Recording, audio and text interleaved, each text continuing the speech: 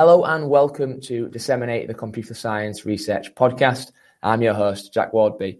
Today we've got another installment of our Cider series, and I'm really happy to say that I'm joined today by Wang, who will be talking about his paper, Developers' Responsibility or Databases' Responsibility, Rethinking Concurrency Control in Databases. Yang is an assistant professor at The Ohio State University, and he's currently on sabbatical at Meta. His research interests are distributed systems, in particular fault tolerance, scalability, and performance optimizations. And obviously, he is interested in databases as well, hence the paper we are going to be talking about today. So, Yang, thank you very much for joining us on the show. Thank you for organizing this. I'm very happy to have this opportunity and have the chance to share my research with others. Fantastic. Well, it's our pleasure to have you. So let's jump straight in then. So can you maybe tell us a little bit about your background, about yourself, and how you became interested in researching distributed systems and databases? Okay. So I got my bachelor's degree in computer science from Tsinghua University in China and also master degrees from there. Then I joined the University of Texas at Austin for my PhD degree under the advising of Dr. Magdalene and Lorenzo Alvisi.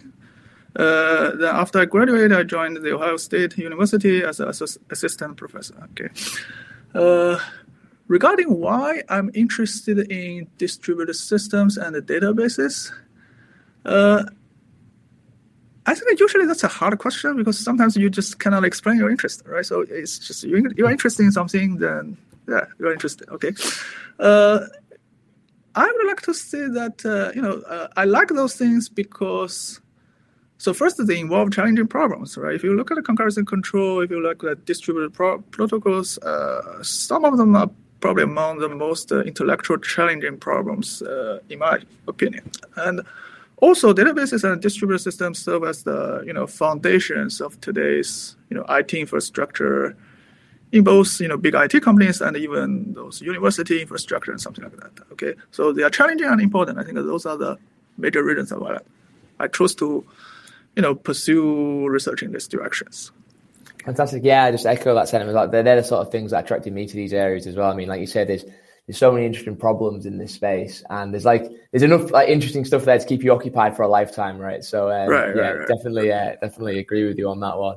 Cool. So let's talk about the paper then. So developer's responsibility or the database's responsibility, rethinking concurrency control. So maybe you can just give us the elevator pitch for this work and maybe highlight the questions your research questions and what you were trying to answer with this work.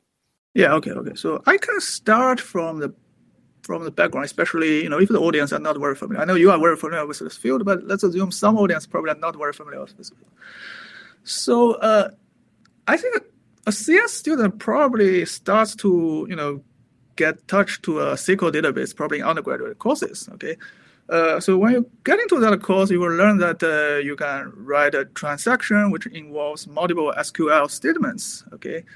And if you go a little deeper into that, you know that databases can execute multiple transactions in parallel to get a best performance. Then, of course, the question is, if different concurrent transactions interleave, what is going to happen?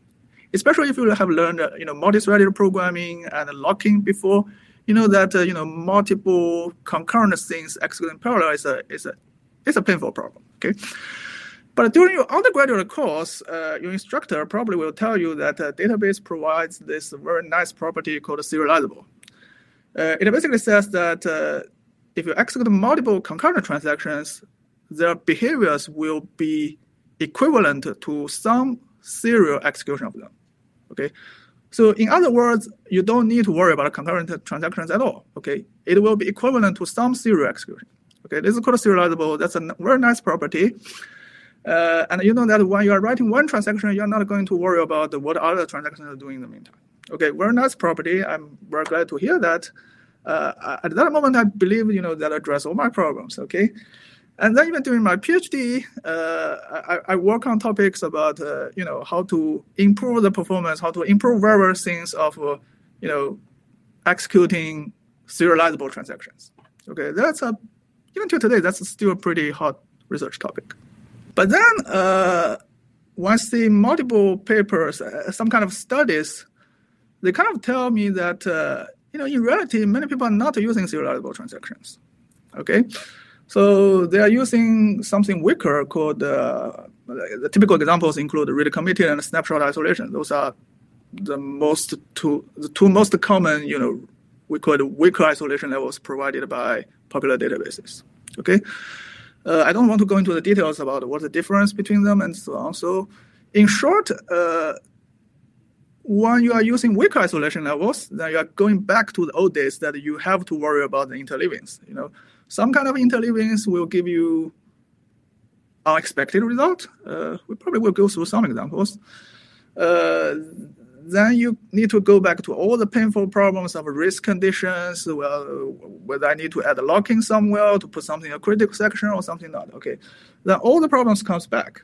Then the question to me is that why? Okay, now we have this really nice world with serializable transactions. You don't need to worry about anything, but there's a lot of research on that. Okay, but why people are not using that?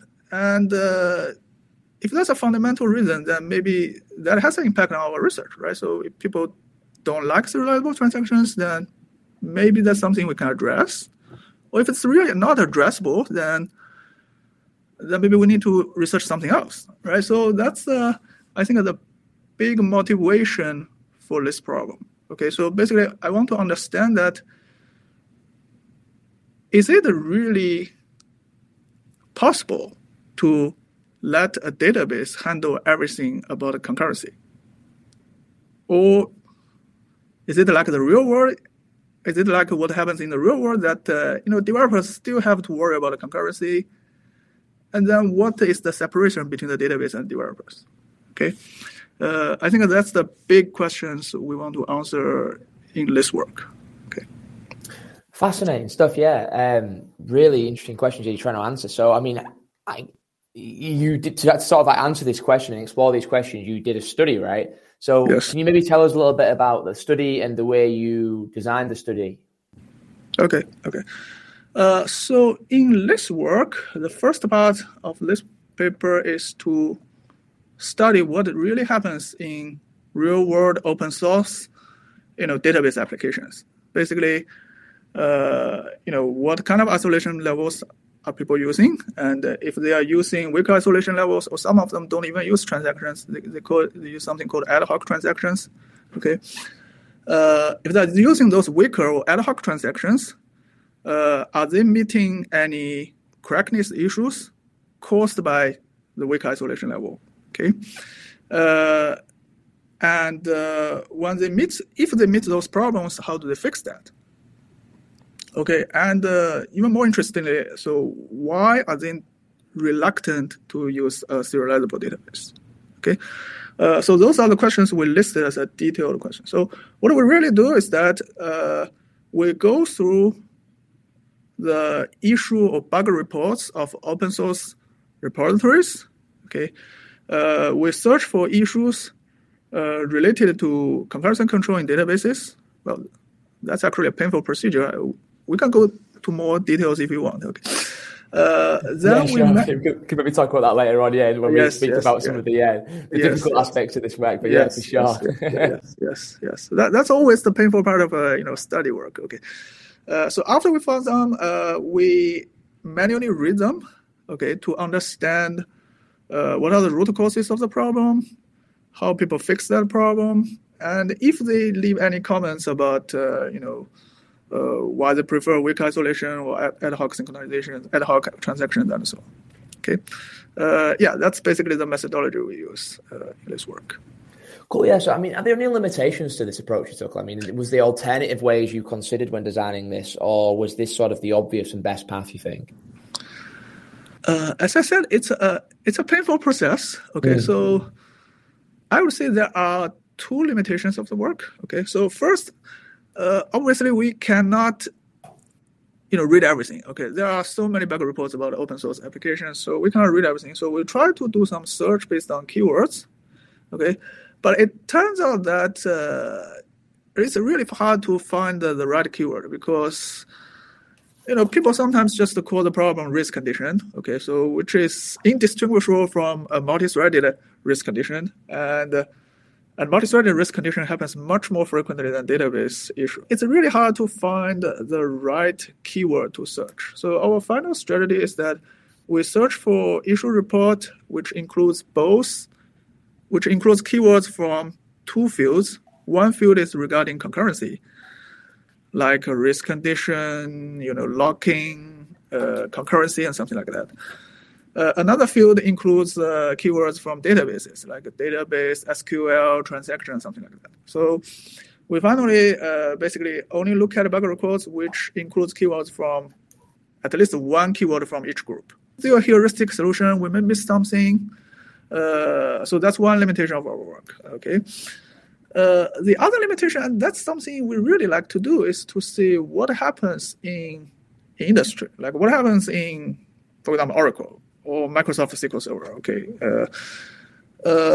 We tried, but that's really a hard job because there are always privacy concerns, right? So, Oracle is, there are users using it. We cannot do a study about users' transactions that are privacy concerns, okay? That's a much painful job, okay? Even during some informal conversations with like Microsoft people, we find the quick answer is nobody knows the exact answer, okay? Nobody knows the exact answer. Okay, so that's something we really like to do. Okay, if anyone in industry has the resource or has interest to do that, we really would like to see a similar study. Okay, that's a second limitation. Or you could see the future direction. Cool. That's interesting. If anyone's listening and has access to concurrency bug reports from their systems, please do reach out. Right? Yeah. Great stuff. It's interesting on the. So these online applications that you said, like what sort of, like how many different databases did these applications use? Like what's the sort of and also the domains of these open source applications? Was it very wide reaching? I would say a majority of those applications are what we call e-commerce applications, right? Online shopping, accounting or something like that. But there are a few exceptions. I remember one of them is about a gaming server, okay, and there are some about social networks or something like a wiki, okay. They use database as backends as well, but I think the majority of them are like e-commerce, okay. Okay, cool. So let's talk about the consequences and the things you found from this study. So can you maybe first tell us about some of the data inconsistency issues you found? Yes, data inconsistency is the most common issues we found, and that's, I would say, not surprising. Okay, so maybe let's go back to the weak isolation to see why these things happen. Then I think you can have a better understanding about what they really cause. Okay, so let's give a very simple example. Let's say you have a transaction to first read some count. Let's say how much money you have. Okay, or let's say you want to buy something online, and your transaction will first check whether there's still sufficient count in stock. Okay, you probably will do it with a select and then do a if. Okay, and then if the amount is sufficient, usually you deduct some number from the account and that's it, done. Okay, that's a very simplified, purchase transaction online. Okay, so when you execute them, let's say you have multiple people trying to buy the same thing at the same time. Okay, so if you have several reliable transactions, then there's no problem. Some of them will get what they want, some of them probably will not, but they will get an honest answer. Okay, but let's say when you move to another very popular isolation level called read committed. Read committed will allow your select or your check to execute in parallel first. Okay, so that leads to a classic phenomenon like a risk condition. Basically, everyone checks at the same time. They all find there are sufficient amount of items in the stock. Okay, then when they do the deduction, you will find probably that's not enough. Then the final count will become negative. Okay, that's a very classic risk condition problem. But now, if you use read committed, it could also happen in your databases. So let's say if I'm a company like Amazon, I sell things and I use a read committed database. What could happen is that I may oversell my items. Okay, I may have 10 items in stock, but if everyone checks in parallel, I may sell to 100 customers. Okay, so let's call it overselling. Okay, or like say if you save some money in the account, it could also cause a problem called double spending. Basically, I can try to spend my money at the same time to buy two different things, and the system will let me pass, okay, and leaving me with a negative account number. Okay, this is called double spending. Or if your system have something like coupons, vouchers, and if the customer is smart enough, they can use it more than once, okay, by issuing concurrent transactions at the same time. So this is called double spending, overselling. Those are classic problems which are caused by the data inconsistency issues, okay. Another very classic is called ID problems, okay. So most of these companies want to ensure that when you have an order, you have an order ID, okay, and the order ID should be unique so that we can track what happens with each order, okay. But again, if you use a really committed database, it is possible that two orders will get the same ID, and then everything will mess up. You may get things from another order, or your item may go to another order, okay. So it's hard to predict what could happen. So those are the, I think, most common, data inconsistency issues we have observed. Nice. So out of, I think you say in the paper that you found like 93 bugs, I think it is, if I'm remembering correctly. So yes. of those, how many were related to data inconsistency? 78.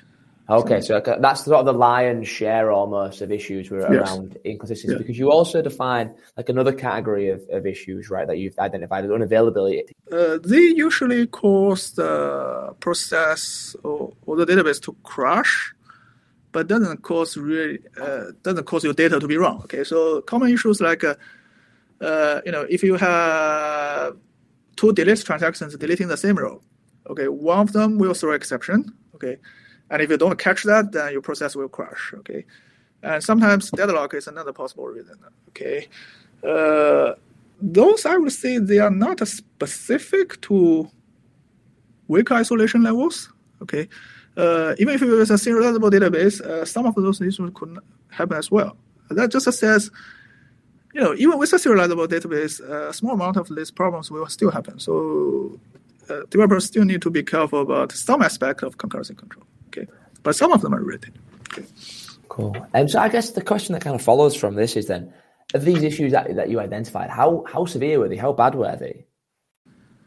Okay, that's actually the most interesting question we find. Okay, so maybe still let's go back to the history a little bit. Okay, so I mean the problem with weaker isolation levels are pretty well known. People know that they could cause data inconsistency issues, right? So it's a risk condition. It could happen. Okay, so far. But many people are still willing to use that. So one question there is that, do those issues really happen? Okay, because maybe most open source users probably don't really have a very high throughput, right? So you probably get a few orders every day if you are just a startup, right? So maybe those things, risk conditions don't happen at all. So that's a guess, okay? But at least from our study, we find, at least for some people, those are not true, okay? We see that common thing. One guy said this problem happened 5 times over the past few months in a total of 10,000 orders. So if you have 10,000 orders in 5 months, that's really not a lot, right? So your system is idle most of the time, but those issues still happen. Okay, our guess is that you may have some kind of a burst of incoming orders at the same moment in a short amount of time.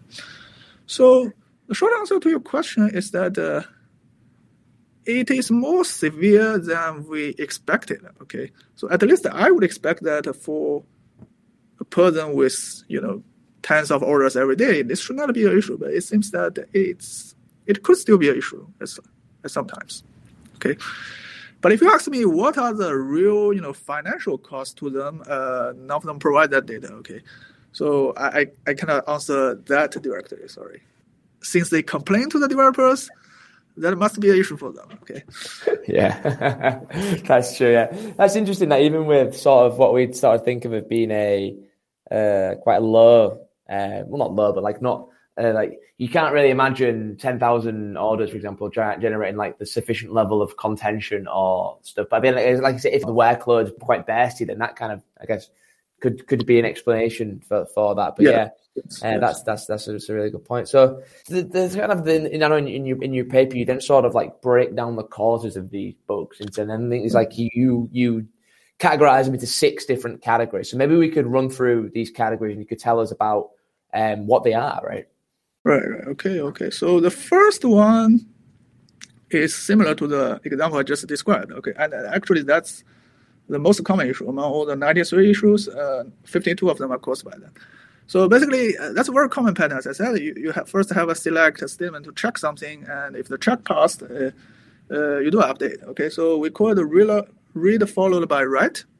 Okay, and if you do those kind of transactions on a read committed database, you are almost guaranteed to have some issues if you have a high level of concurrency. Okay, so it can be further broken down into 2 types, but I think I will not go to details here. Okay, so if you're interested, you can always read the paper. Okay, but that's the most common pattern to cause issues, especially when using read committed. Okay. So the second category is inappropriate error handling. That's mostly related to the unavailability issues we have discussed. Okay, so if concurrent transaction could throw an exception and you don't handle that, okay, that's an issue. Okay. The third issue is lock timeout. That's usually caused by deadlocks or too many concurrent transactions. Okay. Again, that's not something specific to concurrency control, but the most interesting thing we find for this problem is that sometimes people argue that to reduce the timeout or to reduce the locking time, we should use a weaker isolation level. Okay, even weaker. Okay.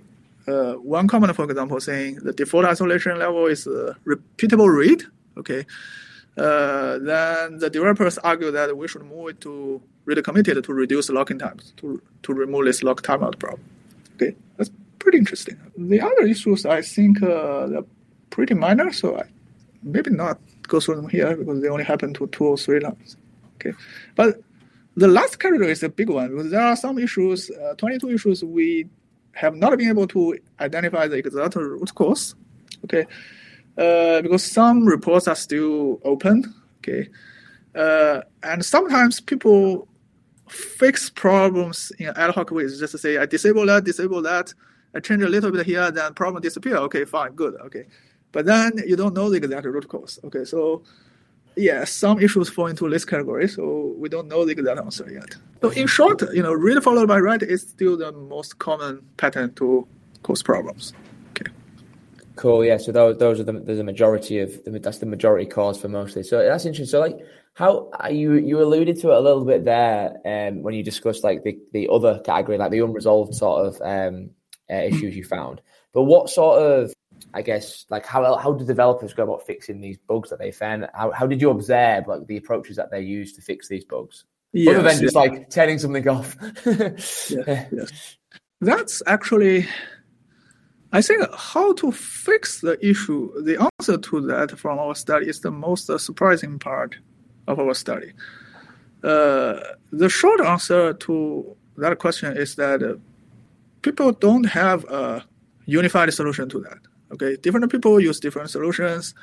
Many of them are very ad hoc, and some of them even contradict with each other. Okay, they follow different philosophies. So maybe again, let's start from history a little bit. Okay, so as we said, it's not a new problem. People are aware that there could be consistent issues caused by weak isolation levels. At early days, some people's argument is that it's fine. We can let them happen. Okay, then we fix them manually. If you think about the overselling issues, right? It could happen to Amazon, right? It could happen to an airline. An airline actually do that deliberately, right? So the oversell issues, okay. But then when problems really happen, what do? Amazon will send you an apology email saying, sorry, it runs out of stock. They may give you some compensation, like a voucher or something. The airline will say, okay, so if you're willing to give up your seat, we will give you a couple of $100. Okay, so those problems can be fixed manually. Okay, and it doesn't have to have a technical solution. Okay, so those are the arguments from early days. I mean, that makes sense to me. Okay, that makes sense to me. But in our study, we find the answer is very different. For the 93 issues, only one issue discussed this what we call business solution. Okay, and it's not clear whether they finally adopted it. So in the open source field, people are, at least from our study, we conclude that people are not happy with those business solutions. Okay, we don't know the exact reason yet, but our guess, or from what we look, okay, the open source community is quite different from, those closed industries. If you think about Amazon's database team and or whatever storage team and their product selling team, they are all under the same organization. They are all under Amazon. Okay, so they can coordinate their responsibility. Okay, you could say who is responsible for fix the correctness issues caused by weak isolation. They can coordinate that. But in open source community, it's very different, right? So the database provider and the database application are two separate organizations. Okay, if you use MySQL, right? So MySQL now belongs to Oracle, but it used to be open source, right? Postgres, right? So and for those people who use them, they are in different organizations from the creator of the database. Okay, so now the question is that, like say, if I'm a user of MySQL, okay, let's say I write a program or I use some online shopping software on it, and I find my software oversells. Okay, so am I going to fix my problem in my way, or am I going to, blame MySQL or blame those who provided the, shopping software? Okay, so that's why the story in open source community might be very different, but that's our guess. But that's from our observation. Okay, so that's why we're particularly interested to see what happens in industry like in Microsoft and Oracle, because or in Amazon, the equation there might be very different. Okay, but let's go back to the question: how do they fix it? So the first answer is that in open source community, people are not very happy with business solution. They want a technical solution to fix the issues. Again, it's not a new problem. So the database community are aware of these issues, so they provide some help for that. So one specific semantic is called a select for update. Okay, basically, as we said, if you do select and update, and you do it on the read committed, then the database may execute the select in parallel. Okay, now select for update is designed to prevent this case. If you say I declare a select with additional keywords for update, then the database knows that, okay, so I'm going to do an update after the select. So I should not execute two of those selects in parallel. Okay, I should just treat the select as some kind of update. So if you imagine this, this is an exact solution designed to address the problem we have just discussed. Okay, and actually in our study, we have searched for this keyword, for update keyword specifically. So our study is a little bit biased to for update. But despite such bias, among the 93 issues, only 22 of them use this solution. Okay, so a small percentage of them use this solution. Okay, so, and if we look at all the other solutions, all of them are very diverse. Okay, so for example, some of them decide to just add a lock. Okay, saying maybe I do select, I call lock before select and call unlock after doing update. Okay. But in databases, this is not very simple because a database is distributed and your web server might also be distributed. So you cannot just use a pthread lock or Java synchronized, right? So some of them actually use an external locking service like Redis. Okay, so you need to grab a lock in the service, then you need to send a locking request to Redis before execute the transaction and release the lock afterwards. Okay, so this is called additional locking in our paper. There are some people that even do it in a more crazy way. They implement. If you are familiar with database concurrency control, you probably have heard about optimistic concurrency control called OCC. So what they do is that they don't use a lock. They add a version to each row. Okay. Then at the end of the transaction, they check whether your version matches. I don't want to go into the detail, but That's another way to do concurrency control in database. But traditionally, this is implemented by the database itself. But now we find at least 8 issues. In 8 issues, the developers implement them by themselves in the application layer. So basically, for their table, they add a column called version. Okay, and when they do the select, they read the version. And then when they do the update, they put the version in that column. And then at the end, they check the versions are matched. So basically, they re-implement OCC by themselves. Okay, so then the question is, what are we doing, right? Those are supposed to be the job of a database, not supposed to be the job of, developers. Okay, and there are many other answers. For example, some of them saying, okay, no, let's give up concurrency. Okay, I just execute those transactions in serial order. Okay, so for conflicting transactions, I just execute them in serial order. Okay, the one thing particular is that actually one original question we want to ask is that why are people not willing to use the serializable? Okay, we find that only one of the cases decided to use serializable ultimately. Okay, so they said, okay, let's upgrade to serializable. Okay, 6 other issues decided to upgrade isolation level to some extent. But altogether, only 7 issues. In 7 issues, people decide that, using a stronger isolation level is the solution. In all the other cases, they move to other solutions. So in short, the solutions or the fixes are very ad hoc and very diversified. And some of them are very complicated. Okay, so that's why we raised our original question. So is database really able to handle everything by itself, or do we want to push the responsibility to the developer? And if we really want to do the push, then can we make their job easier? Okay, instead of re-implementing OCC just at the application level. Yeah, there are a few other categories. So if you are interested, still encourage you to read the paper. Okay. Sure. I find that absolutely wild that, well, there's 2 things that jumped out there. First of all, like the people basically re-implement OCC is crazy. It feels like such a wild solution to the problem. And then that they use an additional like lock-in servers as well. Like it's crazy that some people like reach for that that sort of solution that a database should provide for you, in my opinion, anyway. Right. So it's really interesting to see that, and it kind of the additional lock-in feels like massive overkill almost. But anyway, that's really interesting. That's the kind of solutions that people reach for with these sort of problems. That's cool. So you touched on it a little bit there about like how these findings helped answer your question you asked prior to the study. So maybe you could elaborate on that a little bit and sort of like look back on the questions you asked and how now that you can answer them, now you had this new knowledge.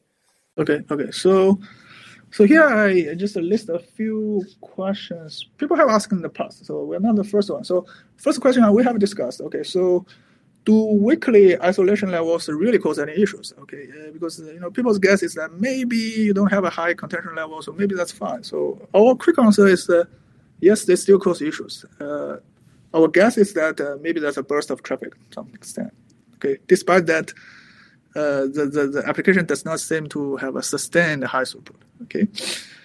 So the second question is how much effort does it require to handle those correctness issues caused by weak isolation? Our quick answer is it's a lot. Okay. So our general finding is that it's not hard to diagnose or reproduce the problem. So this is quite different from traditional bug detection. Usually it's hard to diagnose the bug, but after you know the reason, it's easy to fix that. Okay, but here it's the opposite. Okay, it's pretty easy to diagnose or even reproduce them because, as we said, the pattern is pretty straightforward. Most of the issues are caused by read followed by a write. Okay, but fixing them is a lot of harder. Okay, that's why again we raised our question. So the problem there is that databases may still work under the assumption that we handle everything about concurrency control, but in reality it is not. But when it is not, it also doesn't provide additional support for the developers to customize the concurrency control. That's why they have to rely on additional locking, implement OCC by themselves. So to me, it seems that this gap basically. Database wants to do everything, but actually does not do everything.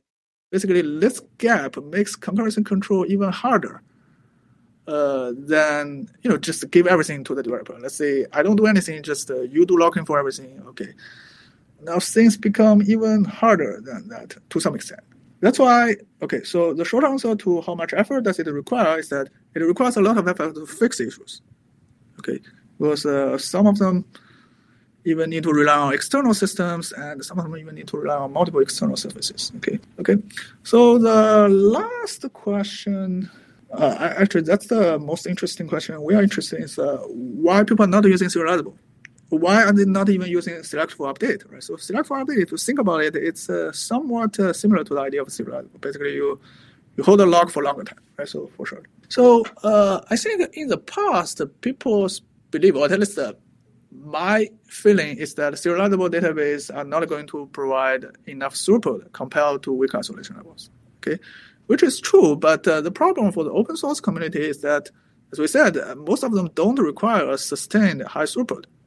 Okay, so throughput probably is not the major concern here. Okay, so we carefully go through discussions to see if people discussing those things. Most of the people don't discuss those, but from a few discussions, we find there's a general concern about the locking. So basically, if you use a serializable database, the database will hold the lock, especially hold the write lock, for longer time compared to really committed snapshot isolation or even using no transactions. So this leads to a longer locking time. This also leads to a higher chance of deadlocks. Okay, now in today's database, I think to detect the deadlocks, most of them use a simple strategy, like you set a timeout. Okay, saying if the transaction does not return in a minute, okay, let's kill it and retry. Okay. In one discussion, we find that people are really struggling to set the right timeout interval for deadlock detection. Okay, so if you set it too short, then a heavy transaction will always be killed. Right? If you set it to be 1 second, right? If a transaction takes 10 seconds, then it will always get killed. If you set it to be long, like an hour, then it will slow down your recovery, right? So if a transaction really gets into a deadlock, then you will have to wait for 1 hour for it to finish. Okay, so I'm quoting some of the comments here. Let's see. Okay. That's a quote from one developer, which I totally agree. So it is a poor approach to architect the software based on guessing deadlock timeouts. Okay. So actually, personally, during my research, I've met the same problem in many other fields. Okay. I've seen many other problems.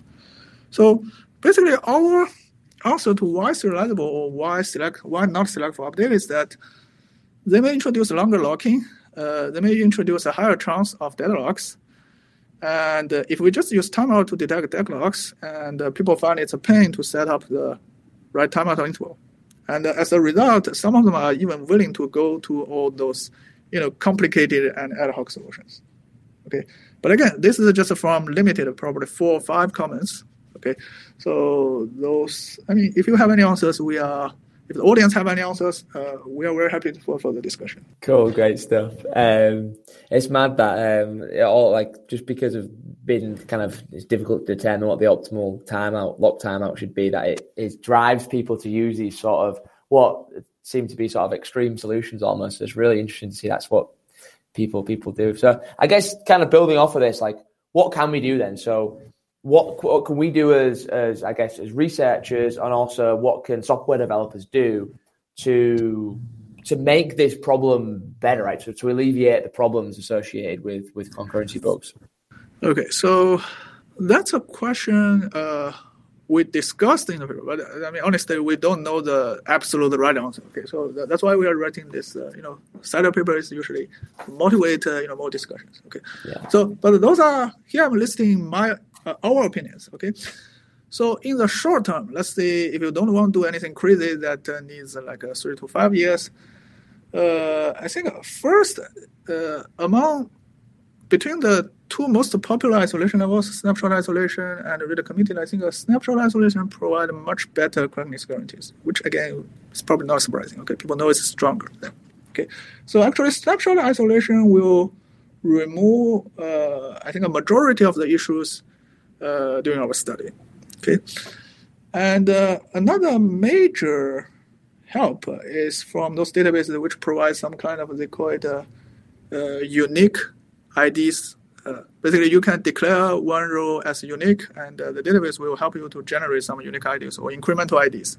Okay, so this feature will remove most of the same ID problem we have discussed. So I think by combining snapshot isolation and this unique IDs features from databases, we can address most of the issues. Okay, so during our study. Okay. But whether snapshot isolation database will cause more issues, okay, we don't know yet. Okay, but at least that's the result from our study. Okay, then from the research side, so we discuss in two directions.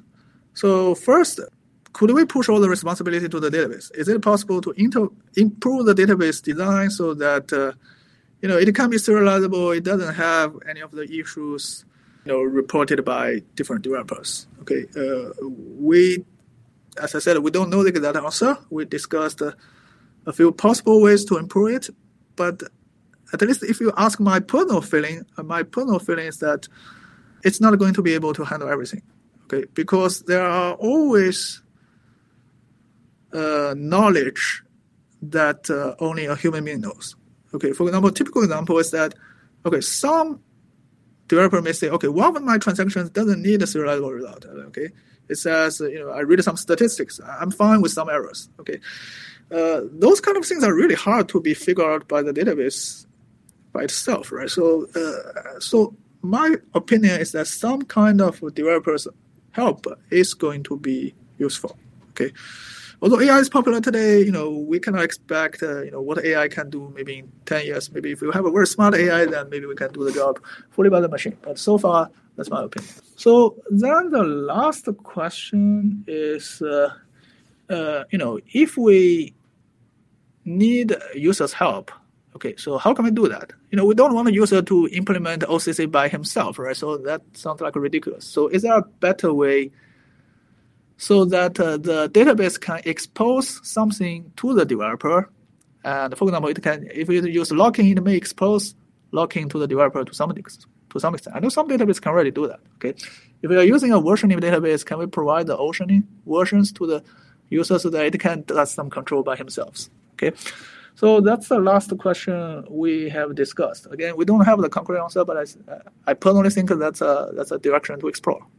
Nice, plenty of interesting directions for us to explore. Then that really sort of, I guess, sets the scene for your future research, right? So maybe we can touch on, I guess, where do you go next, and what's next on your research agenda with this work? So I think we are going into both directions. So we are seeing whether we can develop any automatic analysis method to help people, figure out what could go wrong if you're using a weak isolation level, and maybe automatically fix some of them. Okay, and also we are thinking about, how to. So what is the right abstraction between the database concurrency control and the user? Should we expose anything? What to expose? But the challenging part is that if you expose something, maybe it will break other things, right? Your database also have this nice, rollback support, atomicity support. If you expose, locking to users, those properties may easily be broken. Okay, so right. So how to expose something with a new abstraction without breaking existing things? I think that's a challenging question. We're thinking of. Okay. Nice, cool. So I get that. Yeah, really interesting direction. That'd be really nice to see kind of your future work on that. I think you alluded to this a little bit earlier on in the chat as well, but I would love to kind of get your thoughts on what was maybe the most unexpected thing that you sort of encountered while working on this. Yeah, the most unexpected things is that I have been working on a serializable database for my undergraduate until the end of my PhD, but then when I realized that most people are not using it, so that's the most unexpected. That's wild, yeah. You think, what the heck have I been doing for all these years, right? Yeah. That's cool. I'd like to get a little bit more about the origin story about this paper as well. And so, I mean, from your initial sort of conception of the idea, I guess first of all, can we say, how did this idea come about? And then also tell me a little bit more about the journey from sort of the idea to now and to the side of publication.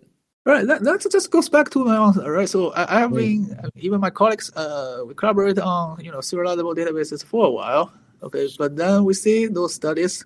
After we see the study, we look at the real applications by ourselves, right? We look at the source code, Many of them are not using serializable databases, okay?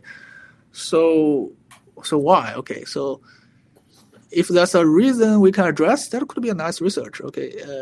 If there's some fundamental reason we cannot address, then it could motivate the research in the other direction, right? So, that motivates this work and potentially all the future works follow up. Okay. Amazing. That's really cool. I mean, whilst we've got you here, could you tell us maybe a little bit more about your other research? I mean, I don't know whether you'd be able to elaborate on what you're working on, obviously at Meta at the moment, but maybe in your wider sort of research, what are you looking into at the moment? So, as I said, I'm a sabbatical at Meta. Okay, so here, instead of doing real research, I think I'm in the learning phase now. I'm trying to learn, what industry really cares about. Okay, so in the last half a year, I mainly work on software deployment. Basically, they have a new version. Let's say they have new versions almost every day. Okay, so their old version is already deployed to millions of machines. How do you deploy the new version? Especially you don't want to stop all your service and then do upgrade, right? So that's a topic I worked on last year. This year I'm working on something related to scheduling AI training jobs. Okay, which is a pretty hot and new topic listed. Well, I wouldn't say it's new, but it's a hot topic this year. Okay, in my universities, as I said, we still have some follow-up works for transaction processing. And in the meantime, I'm also interested to see how to, apply some of the new AI techniques to help the design of the system.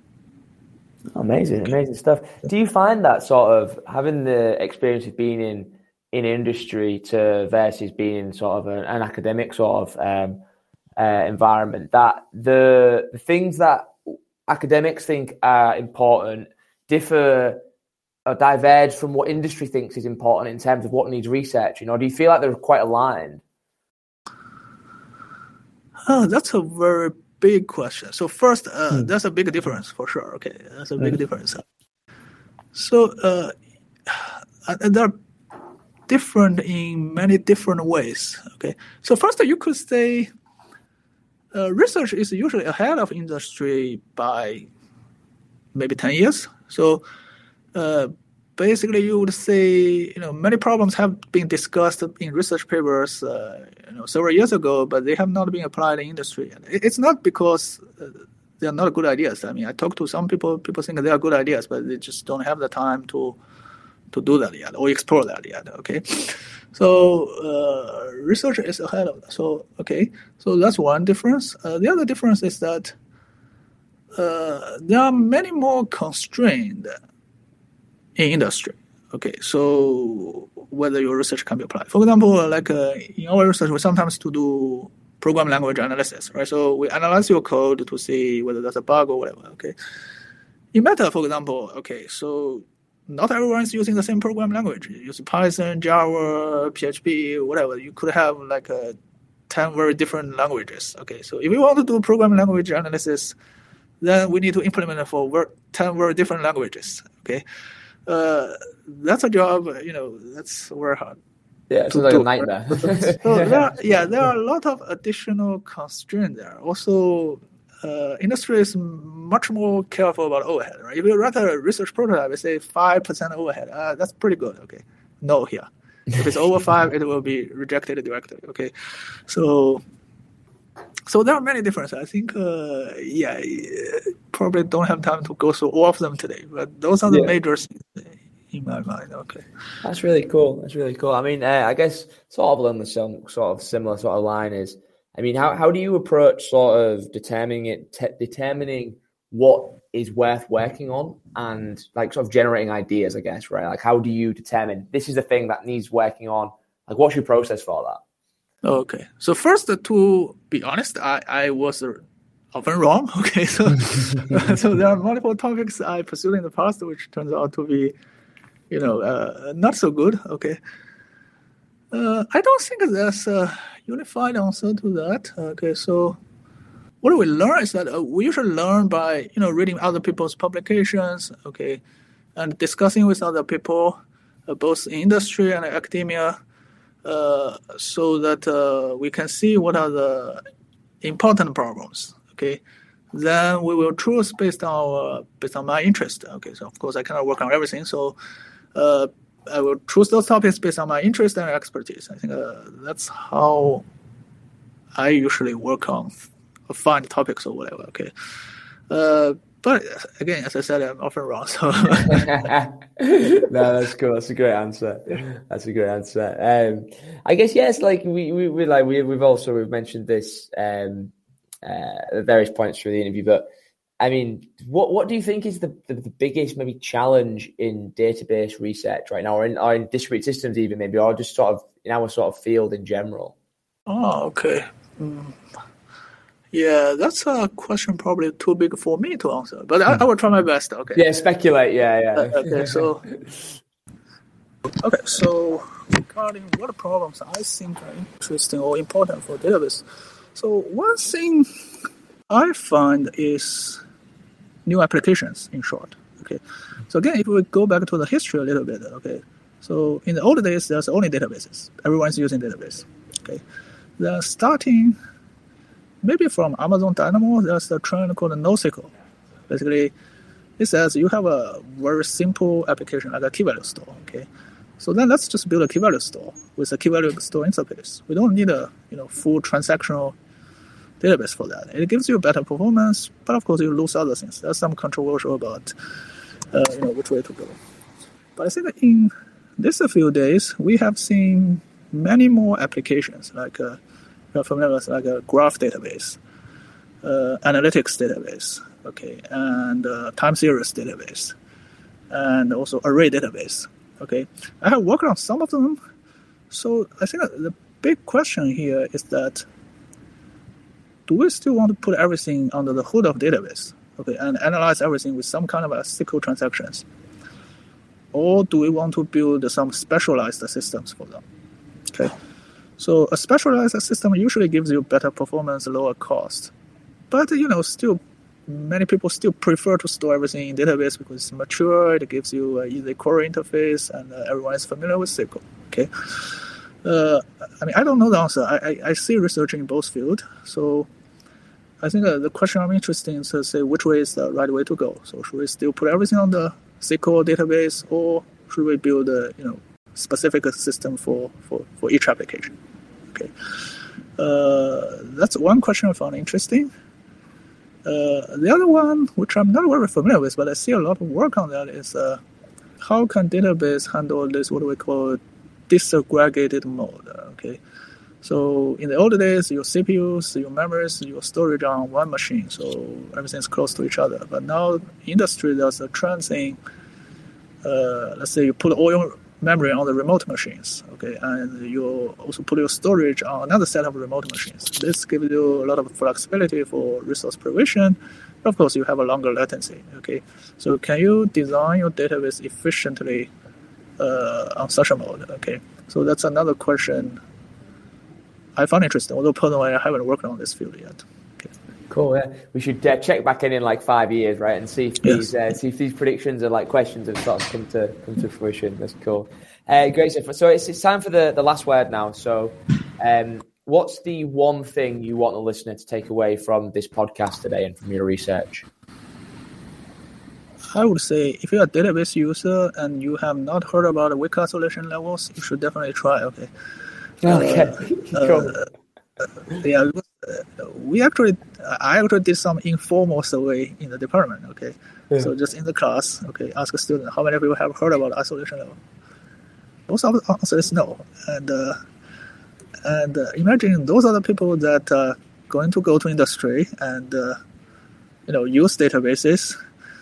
That's a pretty risky scenario in my opinion. So I'm trying to incorporate those contents in the courses, but so far it's only done at the graduate course level, graduate operating system course, and the database course level. But yeah, I just think it's a problem. It's a problem since, weak isolation levels are so popular, but most people who are using that are probably not even aware of that. Okay. Yeah. That's a warning sign in my opinion.